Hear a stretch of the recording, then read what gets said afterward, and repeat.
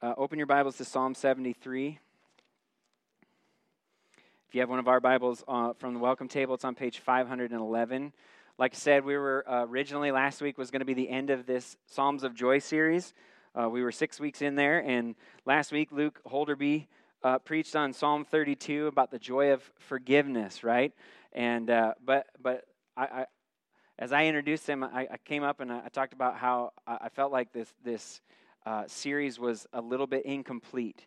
As we went through it, there's been this progression through the series that I think is important for us to see and to remember. So we began the series by focusing on who God is, right? On God himself. And we saw that God loves us, we saw his heart for us, that he draws us toward him instead of away from him, that God loves to be merciful to those who don't deserve it, right?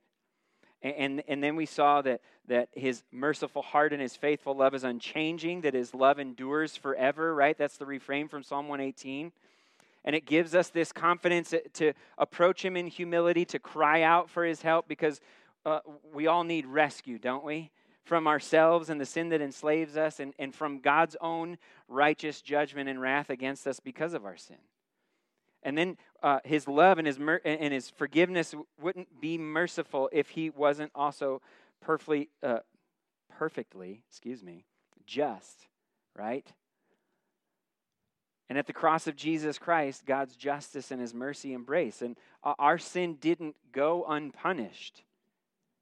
Jesus was or justice was served, but it was Jesus who was punished for our sin. And to understand the heart of God, that Jesus would be willing to take our place and that the Father would accept his payment because Christ's sacrifice was perfect and sufficient to secure our forgiveness. This is the continuation of the heart of God, that his love and his mercy endures forever, because God loves to be merciful to those who don't deserve it, right? On Good Friday, we saw that Christ lamented as he suffered on the cross and showed that he's a God who knows our pain, who hears our cries, and who answers our prayers. And then on Easter Sunday, we saw how his resurrection seals the joy of redemption and frees us from the fear of death and always gives us a reason to sing. See, it's God's heart. If we think about the progression of this series, it's God's heart and God's work revealed to us through Jesus Christ that draws us near to him, both in repentance and in peace, and leads us to experience the joy of forgiveness and the promise of eternity. This has been this progression that we've seen in the series from Psalm 103 to 118 to 22 to 30 to 51 to 32. God loves to show mercy to those who don't deserve it. So come to him, freely confess, and be forgiven. This is the gospel, right? The gospel in the Psalms. But there's one more thing that we need to look at. There's one more question that we need to answer, and it's this. If God is merciful and good, and if he has forgiven us, and if he has guaranteed our future reward, then why does life continue to be so hard right now? And this is the question that Asaph will address for us in Psalm 73. Asaph was a Levite who served under King David as a chief musician in the tabernacle sanctuary. The tabernacle was the temporary temple. It was the tent that was set up and torn down. And Asaph was one of three men who oversaw the worship at the tabernacle. And I think that might be one of the reasons this psalm is so helpful for us. Because one of Israel's main worship leaders has taken his own personal crisis of faith and he's turned it into a wisdom psalm that helps us think clearly about this life and the life to come and leads us to real, satisfying joy in his presence that causes us to truly worship God for his goodness. And so I want to read Psalm 73. I want to pray for the Lord's help this morning, and then we will dig in. Psalm 73, a psalm of Asaph. God is indeed good to Israel, to the pure in heart. But as for me, my feet almost slipped. My steps nearly went astray. For I envied the arrogant. I saw the prosperity of the wicked. They have an easy time until they die. Their bodies are well fed, They're not in trouble like others. They're not afflicted like most people. Therefore, pride is their necklace, and violence covers them like a garment. Their eyes bulge out from fatness. The imaginations of their hearts run wild. They mock and they speak maliciously. They arrogantly threaten oppression. They set their mouths against heaven, and their tongues strut across the earth. Therefore, his people turn to them and drink in their overflowing words. The wicked say, how can God know? Does the Most High know everything? Look at them, the wicked. They're always at ease, and they increase their wealth. Did I purify my heart and wash my hands in innocence for nothing? For I am afflicted all day long and punished every morning. If I had decided to say these things out loud, I would have betrayed your people. When I tried to understand all this, it seemed hopeless until I entered God's sanctuary. Then I understood their destiny. Indeed, you put them in slippery places. You make them fall into ruin. How suddenly they become a desolation. They come to an end, swept away by terrors, like one waking from a dream, Lord. When arising, you will despise their image. When I became embittered and my innermost being was wounded, I was stupid and didn't understand. I was an unthinking animal toward you. Yet I am always with you. You hold my right hand. You guide me with your counsel, and afterward you will take me up in glory. Who do I have in heaven but you? And I desire nothing on earth but you. My flesh and my heart may fail, but God is the strength of my heart, my portion forever. Those far from you will certainly perish. You destroy all who are unfaithful to you. But as for me, God's presence is my good. I've made the Lord God my refuge, so that I can tell all about all you do. Lord, pray that you would use your word to erase all doubt of your goodness and nearness to us. Help us in our sufferings to find joy in your presence. In Jesus' name, amen. Is it okay for Christians to doubt? Some Christian circles encourage it as a measure of authentic faith. Like if you don't do it, then you're not really following Jesus, right? While others question the authenticity of your faith if you do doubt. I think the answer depends on how you define the term. We need to do a lot of that these days. There's a difference between saying this can't be true and saying I know this is true, but I just can't see it right now. We get into dangerous territory when we question the reliability of the truth, when we question God's word. But we can actually grow deeper with Christ and strengthen our faith in him when we're honest about the things we don't understand and we trust the truth to give us clarity. You see, sometimes our experiences betray what we know to be true, and they lead us to doubt God's goodness. That's why we should never let our experiences interpret the truth. We've got to let the truth interpret our experience. In other words, we can't let what we see around us dictate what we believe about God. We have to let Scripture do that. See, our experiences change from day to day. I'm not telling you anything new, but God's word never changes. In Psalm 73, we're going to see what to do when we doubt. The flow of this psalm is broken up into 3 stanzas.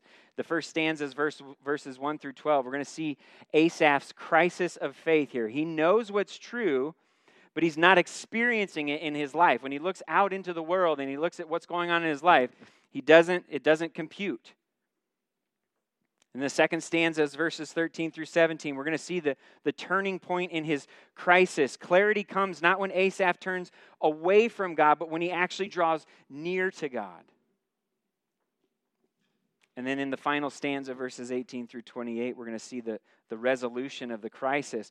What was true before Asaph doubted will not only remain true forever, but it'll actually become the source of his joy even in his current sufferings. And so here's our main idea for this morning. God's presence is our joy and our assurance of his goodness, so we need to look for him in our sufferings. God's presence is our joy and our assurance of his goodness, so we should look for him in our sufferings. Look at verse 1. God is indeed good to Israel, to the pure in heart. Asaph starts with the conclusion here. What he knows to be true in spite of what he's experienced. This is what he's declaring. This is the conclusion that he's reached. This is the foundational truth that's been established in Scripture. God is indeed good to his people. This is the refrain that you've probably heard me say, and hopefully other people say here at Redeemer. God only ever is good, and God only ever does good. You should write that in the title headings of each book in your Bible, just so you remember that as you begin to read a new book. God only ever is good, and God only ever does good. God is indeed good to his people. See, those who trust him can be confident of his goodness to them. But there was a time in Asaph's life when his confidence in that truth was shaken, and the rest of the psalm then is this flashback of that time. Look at verse 2. But as for me, my feet almost slipped, and my steps nearly went astray. Asaph contrasts himself with God here. He says, God is indeed good to me, but as for me, I wasn't good to God. Now we need to pay attention to two words here. Almost and nearly in verse 2. Those are key words, and we're going to talk about why they're important when we get to the end of the psalm, but for now I want you to remember those. We need to see what it was that caused Asaph to stumble and doubt. So look at verse 3. For I envied the arrogant. I saw the prosperity of the wicked. There's a clear contrast here in these first three verses between the pure in heart and between the arrogant, between the faithful and the unfaithful, between the righteous and the wicked. The pure in heart are those who follow God in humility, who follow his command to love him with all their heart, soul, and mind and strength laid out in Deuteronomy chapter 6. And God promised them if they were faithful in following his commands that they would prosper and have a long life in the land that he was giving to them. But Asaph's experience isn't lining up with this promise. He says, I saw the prosperity of the wicked, not the faithful. Listen to the first 4 verses of Psalm 1. This is the psalm that starts the whole songbook, the whole hymn book of the Old Testament, the whole Psalms. This is the psalm that sets sort of the agenda for the rest of them and gives us a theme to work with. How happy is the one who does not walk in the advice of the wicked, or stand in the pathway with sinners, or sit in the company of mockers. Instead, his delight is in the Lord's instruction, and he meditates on it day and night. He is like a tree planted beside flowing streams that bears its fruit in its season, and its leaf does not wither. Whatever he does prospers. The wicked are not like this. Instead, they are like chaff in the wind that blows away. Does that sound like Asaph's experience so far in Psalm 73? Does that sound like your experience? Psalm 73 immediately follows a Psalm 72, because that's how numbers work, right? That talks about prosperity for the king. It's a prayer for the king to prosper as he executes righteousness and justice and rescues the afflicted from oppression and violence. All throughout the Old Testament, God continuously promises faithful land, victory over enemies, prosperity of his people if they trust him and they obey his commands. The faithful flourish, the wicked perish. This is the message. That's the reality that's conveyed over and over again in the scriptures that Asaph and his contemporaries had available to them. And that reality remains true through the rest of God's revealed word in the Bible that we now hold in our hands. They didn't have the New Testament, but it hasn't changed. God is indeed good to his people. That's the reality that Asaph expected. But that's not what Asaph was experiencing. And that's why he's struggling so much. But we need to look a little closer here for a moment at what he says in verses 2 and 3. What is it that almost caused his feet to slip? That almost sent his steps nearly astray? It wasn't the prosperity of the wicked. It was his envy of them. See, envy is Envy is, again, to define a term, it's believing that you deserve what someone else has. Asaph saw the prosperity of the wicked, and he thought to himself, that should be mine. That should be mine. Envy left unchecked turns to bitterness and resentment against God. When we convince ourselves that God is not treating us the way that we think he should be, or that he is treating others the way that we think he should not be, then we've turned a blind eye to his grace. We have forgotten ourselves the truth of Psalm 103 that tells us God has not dealt with us as we deserve, right? He's not repaid us according to our iniquities. And it's not what's happening in the lives of others around us that causes our feet to slip. It's the sin that remains in our own hearts. It's not the prosperity of the wicked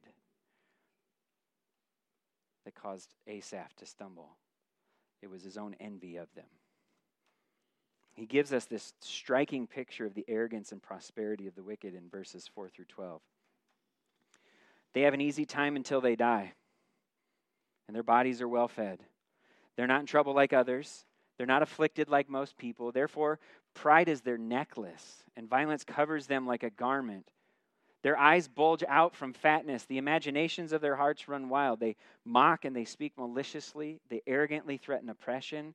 They set their mouths against heaven, and their tongues strut across the earth. Therefore, his people turn to them and drink in their overflowing words.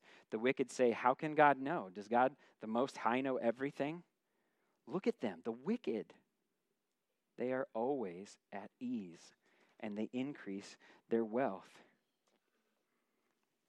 What is it that Asaph is envious of? It's the seemingly easy life of the wicked, right? It says they have an easy time until they die in verse 4. And then he comes back in verse 12 and he says they're always at ease. They increase their wealth. He bookends this section with that. That's his main idea. They have it so easy. Everything in between those verses is an elaboration of that ease. The picture that he paints here is of people that are gluttonously indulging in whatever they want without fear of repercussion. They're so arrogant about it that they bulldoze others with their words and they dare God to do something about it. They feel untouchable because they prosper even when they say and do wicked things, and they let everyone know about it. The word picture here is it's just so intriguing to me. Their tongues strut across the earth. And they even begin to lead God's people astray with their boasting. And we can see why that would be alluring, right? They don't seem to experience trouble. They don't have afflictions like most people do. They have all they want and more. They keep getting wealthier and wealthier. God seems to be uninterested in holding them accountable. They have all of the followers on social media who drink in their overflowing words. It's tempting to want that kind of ease for ourselves. Is it not? If given the choice between suffering and ease, isn't it harder to talk yourself out of the easy path? Don't we pray most often for difficulties and afflictions to go away? Now, I'm not saying that it's wrong to pray that. We're having a prayer meeting for that exact thing, right? I'm not saying that we ought to ask God to give us more suffering instead of ease either. I simply want us to be reminded of how readily our minds and hearts want to turn away from pain and toward comfort and ease. But we need to understand that's a God-given longing, that we want God to fix a world that's broken, right? And we want God to fix us who are broken. That's a good thing. But that longing needs to find its rest in the enduring promises of Scripture, not in the fleeting promises of this broken world. There's a reason why the prosperity gospel continues to lead people astray. It promises health, wealth, and happiness in this life. It promises an easy life. says you can eliminate suffering if you just have enough faith. But Jesus doesn't promise us health, wealth, and happiness in this life. In fact, he promises us suffering. He made that very clear to us when we went through Mark. Paul made that clear to us when we went through Ephesians. James made that clear to us when we went through James. Every other book we study together, it's going to make it clear. He promises us suffering because he suffered. 1 John tells us anyone who claims to abide in Christ must walk as Jesus walked. If the world hated him, Jesus says in a passage where he's talking about his abiding presence, John 15, if the world hated him, it's going to hate you too. Anyone who wants to follow Jesus must deny themselves, take up their cross, and follow him. Remember that from Mark chapter 8? That does not sound like always being at ease and increasing wealth, does it? You see, we know the bigger picture. We have the New Testament. We have the gospel revealed to us, the mystery of Christ that Paul talks about in Ephesians, that we now as Gentiles are grafted into the vine with the Israelites, with the faithful, with the followers of God. Those who had faith in God in the Old Testament, those who have faith in God in Christ in the New Testament, were one. The gospel's been revealed to us through the life and the death and the resurrection and the ascension and the reign of Jesus Christ. And yet, we still struggle at times as Asaph does, right? We grow tired of our suffering while the wicked seem to prosper. We come to our own crisis of faith. But even though Asaph doesn't have the full picture of Christ that we do, God has revealed enough to him in his word to bring Asaph to the turning point in his crisis. Look at verse 13. Did I purify my heart and wash my hands in innocence for nothing? For I am afflicted all day long and punished every morning. In verse 1, Asaph said, God is indeed good to Israel. In verse 13, the Hebrew word for indeed is there to mark the beginning of the new stanza in the psalm, but it doesn't show up in the English. And so we could reword this to this question to say, did I indeed purify my heart and wash my hands in innocence for nothing? You may have an English translation that puts that verse as an assertive statement instead of a question. Surely, or indeed, in vain I kept my heart pure and washed my hands in innocence. The point is that Asaph is trying to reconcile the truth that God is indeed good to the pure in heart with his personal experience of affliction as one who has been faithful to follow God. In essence, he's thinking, aren't I pure in heart?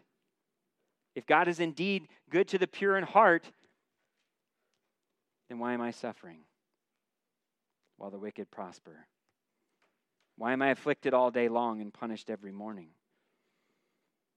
See, Asaph can't reconcile the prosperity of the wicked and the suffering of the faithful when he knows that God will punish the wicked and prosper his people. That's the message. Have you ever thought, I gave my life to Christ, and this is what I get? How different would that thought be if you remembered that Christ gave you your life? That you were dead in your trespasses and sins. But God, who is rich in mercy, because of his great love for you, made you alive with Christ, even though you were dead in your trespasses. What do we give? Nothing. What does God give? Everything. Life. Look at verse 15. If I had decided to say these things out loud, I would have betrayed your people. See, up to this point, everything that we've read has been a thought in Asaph's mind. He didn't want to say these things out loud because he didn't want to lead God's people astray by causing them to doubt God's goodness. Doubting God's goodness was what led to the first sin in the Garden of Eden. If you think about that story with me for a minute, the devil tempted Eve by questioning what God had said and telling her that God was withholding something good. Did God really say you can't eat from any tree? He twisted even that, right? Twisted the truth. You know how Genesis describes Eve's response? Genesis 3:6. The woman saw that the tree was good for food and delightful to look at, and that it was desirable for obtaining wisdom. She thought a tree could provide something that only God could. And so she took some of its fruit and she ate it, and she also gave some to her husband who was with her, and he ate it. You see, doubt is a dangerous thing when it causes us to turn away from God and start to define for ourselves what is good and what is not. But Asaph wasn't turning away from God. And he didn't want to turn anyone else away either. And so verse 1 is this expression of certainty. Remember, he began with the conclusion. He's firm in that at the beginning of the psalm. And now we get to see through the rest of the psalm how he got there. God is indeed good to Israel, to the pure in heart. And in verse 15, he's not suddenly changing his mind. He's not saying, this can't be true. He's saying, I know this is true, I just can't see it. And I don't want my struggle with understanding this to lead others to not believe it. So I'll keep my mouth shut. But hold on, because this is a psalm, right? This is a worship song. It's meant to be sung out loud by a whole lot of people when they gather together to worship God. Asaph is actually leading others through this struggle. Apparently, he had decided to say these things out loud. So how can he do that without betraying God's people? Look at verse 16. When I tried to understand all this, it seemed hopeless until I entered God's sanctuary. Then I understood their destiny. When Asaph looked out into the world, he saw the prosperity of the wicked and the suffering of the righteous, and he couldn't make sense of it. It seemed hopeless. It's another key word right there. It seemed hopeless. In the Hebrew, he says, it was trouble in my eyes. But when he entered the sanctuary, do you know what his eyes saw?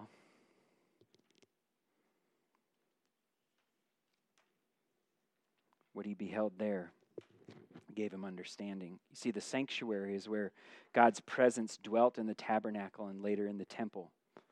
It was God's presence that removed all doubt for Asaph of his goodness.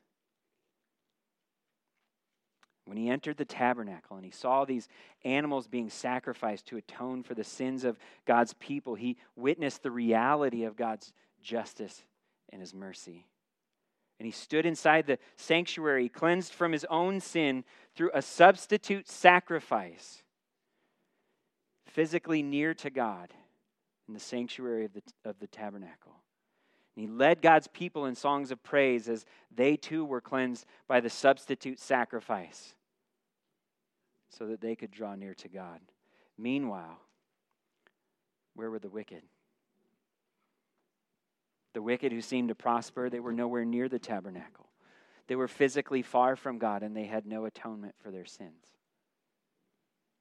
And the physical picture brought clarity to the spiritual picture as Asaph gained an eternal perspective on his present reality. And he understood the ultimate destiny of the wicked. And that brings us to the resolution of the crisis. Look at verse 18. Indeed. There's that word again. You put them in slippery places. You make them fall into ruin. How suddenly they become a desolation. They come to an end, swept away by terrors, like one waking from a dream, Lord. When arising, you will despise their image. Asaph says, this is what's true. Even though it seems like the wicked have an easy time, the path that they're walking on is a slippery one. And they won't actually get away with their wickedness. Proverbs tells us that pride comes before the fall, and God will make them fall into ruin. The rest of Psalm 1 affirms this.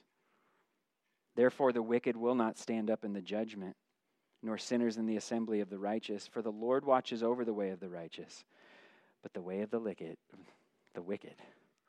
maybe the wicked too, I have no idea who they are. But the way of the wicked leads to ruin. When the wicked ask, how can God know? Does the Most High know everything? They'll get an answer. God will answer them with a detailed account of everything they've ever done and said, because God does indeed know everything, including the secret thoughts of the heart. And despite what seems like a delay in justice, God will judge the wicked. And when he does, it will be swift, and it will be complete, and it will be terrifying for those who are apart from God. They will no longer know ease, only devastation, only destruction, only torment and affliction and terror under God's forever righteous wrath, because he's good. If God does not judge injustice, he's not a good God. And they will suffer this way forever because they have rejected his grace. The prosperity of the wicked is a phantom reality. It's a fleeting shadow. It's like a dream, Asaph says here, that you quickly forget when you wake up. When the Lord rises to act, he will bring that dream to a quick and devastating end. Once Asaph understood this reality, he recognized the sinfulness of his own envy toward the wicked and his bitterness toward God. Look at verse 21.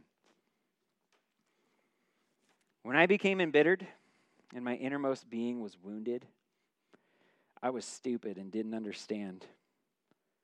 I was an unthinking animal toward you. There's no candy coating this. He acted like a beast. Foolish. There's no way to spin what he says here. There's no way to downplay how he behaved.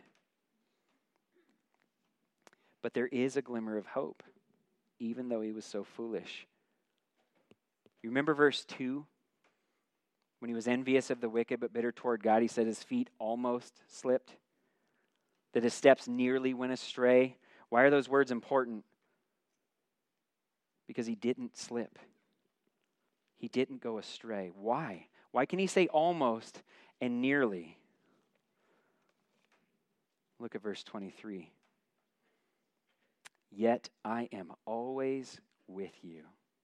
You hold my right hand. You guide me with your counsel, and afterward you will take me up in glory. Who do I have in heaven but you? And I desire nothing on earth but you. My flesh and my heart may fail, but God is the strength of my heart, my portion forever. Asaph's feet almost slipped, and he nearly went astray. But he didn't fall into ruin, because even though he acted foolishly toward God, God acted mercifully toward him. And when Asaph behaved like a stupid sheep, the good shepherd guided him back to his sanctuary, and he counseled him with his truth. And Asaph realized the ultimate blessing in all of his suffering. It's not prosperity, it's presence. God's presence. And even though Asaph is afflicted, God has not left him, and God will not leave him. He will protect him and guide him in this life, and afterward he will take him up in glory. Asaph will not meet the same end as the wicked. They may prosper now while he suffers, but their prosperity is temporary, and so is his suffering. In eternity, the tables will be flipped, and it'll be permanent. And this is the realization that brings Asaph to the conclusion in verse 25. Nothing in heaven or on earth is worth having more than God himself, not even a life of ease. So we have to ask, is that the conclusion that you've come to? Is that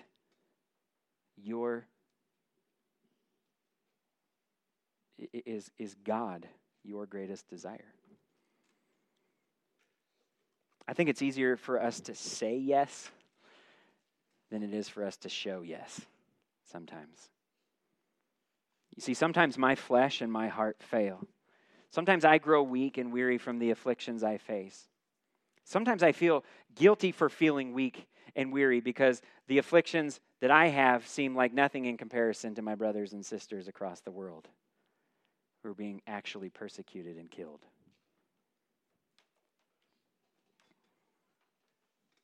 Sometimes I get disheartened by the prosperity of those who couldn't seem to care less about God.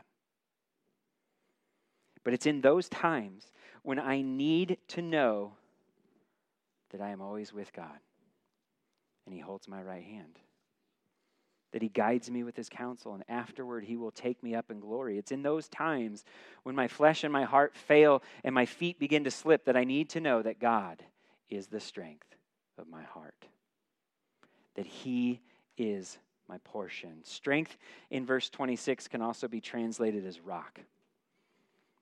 God is the rock of my heart. He's my solid ground, my firm footing that keeps my feet from slipping. The reason we almost slip but we don't is because God. He's our strength.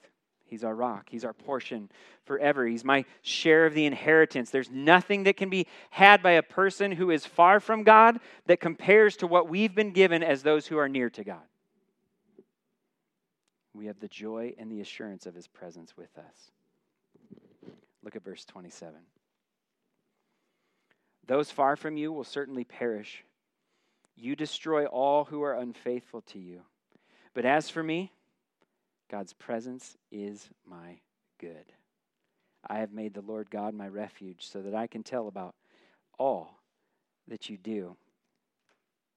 Do you notice how these last two verses parallel the first two verses? Both sections incorporate this phrase, but as for me. And in the first two verses, Asaph uses it to show how he almost faltered from faith in God's goodness. But in the last two verses, he uses that phrase to show how God's goodness kept his faith intact. And what does Asaph say is God's goodness? It's his presence. See, God was with Asaph when Asaph began to stumble. And God's presence was Asaph's good. That's how he's good indeed to his people. And as a result, Asaph went from saying, I've envied the arrogant, to I have made the Lord God my refuge. How is God good to the pure in heart? He gives us himself. If you're not convinced of God's goodness this morning, then look at Jesus Christ. He is the proof of God's goodness. He is God in the flesh who gave himself to us, who came to us. He's the only true righteous man who ever lived, perfectly innocent, not one sin to count against him. He never envied anybody. He never did any wrong. If anyone should have prospered in this life, it should have been Jesus. But he suffered and he died, so that every sinner who believes in a substitute sacrifice, the one that Christ gave when he died on the cross, that we could have life. We can be forgiven. We can be cleansed, so that we can draw near to God and find something far greater than anything that this world has to offer: eternal life with him. Those far from God will indeed perish unless they turn from their sins and trust in Christ. You can't candy coat that. Scripture is very honest about that. But God loved the world in this way. He gave his only Son, that whoever believes in him will not perish. Do you hear that? That's how the wicked don't perish. they'll have everlasting life in Christ. It's Christ that is the goodness of God for us.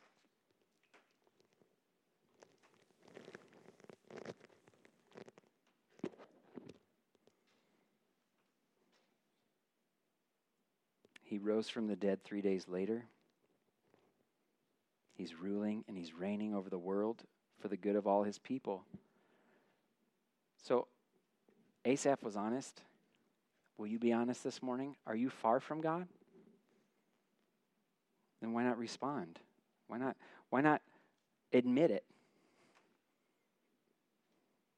Why not see the things of this world for what they are and what they can't give you? Why not respond to Christ, his goodness and mercy? Put your trust in him. God won't turn you away. That's the beauty of it. If you come to him, he'll draw you near. So then what about those of us who have put our hope in Christ? What should we do when we begin to doubt his goodness because we don't feel like we're experiencing it? I want to just suggest 4 things here quickly as we close. We need to seek counsel from his word. We need to remember the end. We need to rest in his presence, and we need to enter his sanctuary. We need to seek counsel from his word. You know, our emotions and our experiences make for really, really poor counselors.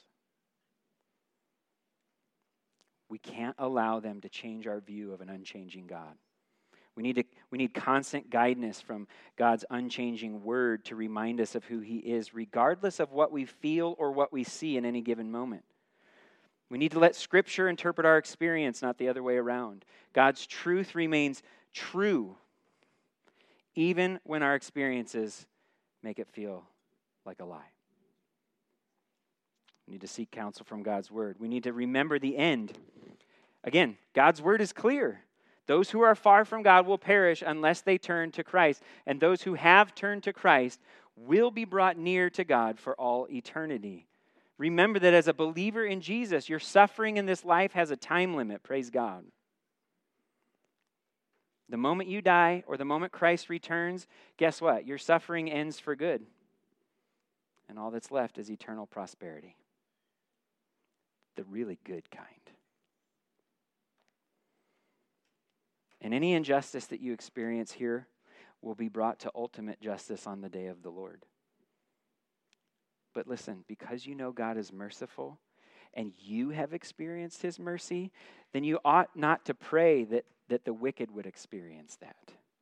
You ought to pray that the arrogant and the wicked would receive his mercy as you have.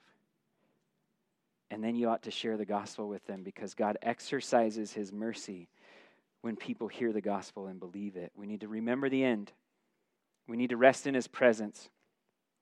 When Jesus ascended into heaven, he sent his Holy Spirit to dwell in every believer to comfort and counsel us in the truth. When you go through something that makes God feel like he's far away, he's not. We need to rest in the reality of his nearness. His presence is your good. God may not reveal to you why you go through what you do, but he will reveal himself to you as you go through it if you seek him. You ought to memorize verses 23 through 28 of Psalm 73. Use it to guide your prayers. Ask God to help you experience the reality of this beautiful truth. You see, prayer, by God's design, is one of the best ways that we can rest in his presence. We're talking to God. Last thing we need to do is enter his sanctuary. Now, we know that there's no more temple in Jerusalem. In Ephesians, Paul reminds us that because the Holy Spirit dwells in us as believers, we're being built together as God's living temple for the dwelling place of the Spirit. God has designed it in his goodness so that we experience his presence most fully when we're together with his people. And he's given us a way to enter the sanctuary on the first day of every week, the Lord's Day, Sunday morning. And And when we gather, we proclaim his truth to one another. We pray with one another. We sing his praises with one another. We remind each other of his goodness. We draw near to God together with our consciences cleansed by the finished work of Jesus Christ. And we make the Lord our refuge together. And we tell about all he does. I'm thankful for Zoom. But it will never be able to do what the physical gathering can do. If Asaph let his experience dictate what he believed about God, you know what the only conclusion he could come to was? God's not good. But God is indeed good to his people because God is indeed present with his people. See, sometimes our experiences betray what we know to be true and they lead us to doubt. But God's presence is our joy and our assurance of his goodness. And so we should look for him when we can't see him in our sufferings. We may begin to stumble, but he will keep our feet from slipping. Our steps may nearly go astray, but he is always with us. He will take us by the right hand and guide us with his counsel. And afterward, he will take us up in glory. It's coming. What joy is there for us as we continue to be afflicted while the wicked continue to prosper? We have great joy in the assurance of God's presence. God's presence is our good. Amen? Would you pray with me? Lord, we thank you that you have given us yourself in Christ, through your Spirit, by your word, and in your church. We pray that when we don't see you, we would look in all of those places and find you. When our experiences betray us, Lord, help us see the God who never does. Bring brothers and sisters into our lives to speak your truth to us, to counsel us according to your word. Let us experience the peace that comes in the indwelling presence of your Spirit. And let us rejoice together as co-laborers in the gospel and fellow sufferers until Christ calls us home or the heavens open in all his glory and our Redeemer comes for us. We pray this in Jesus' name. Amen.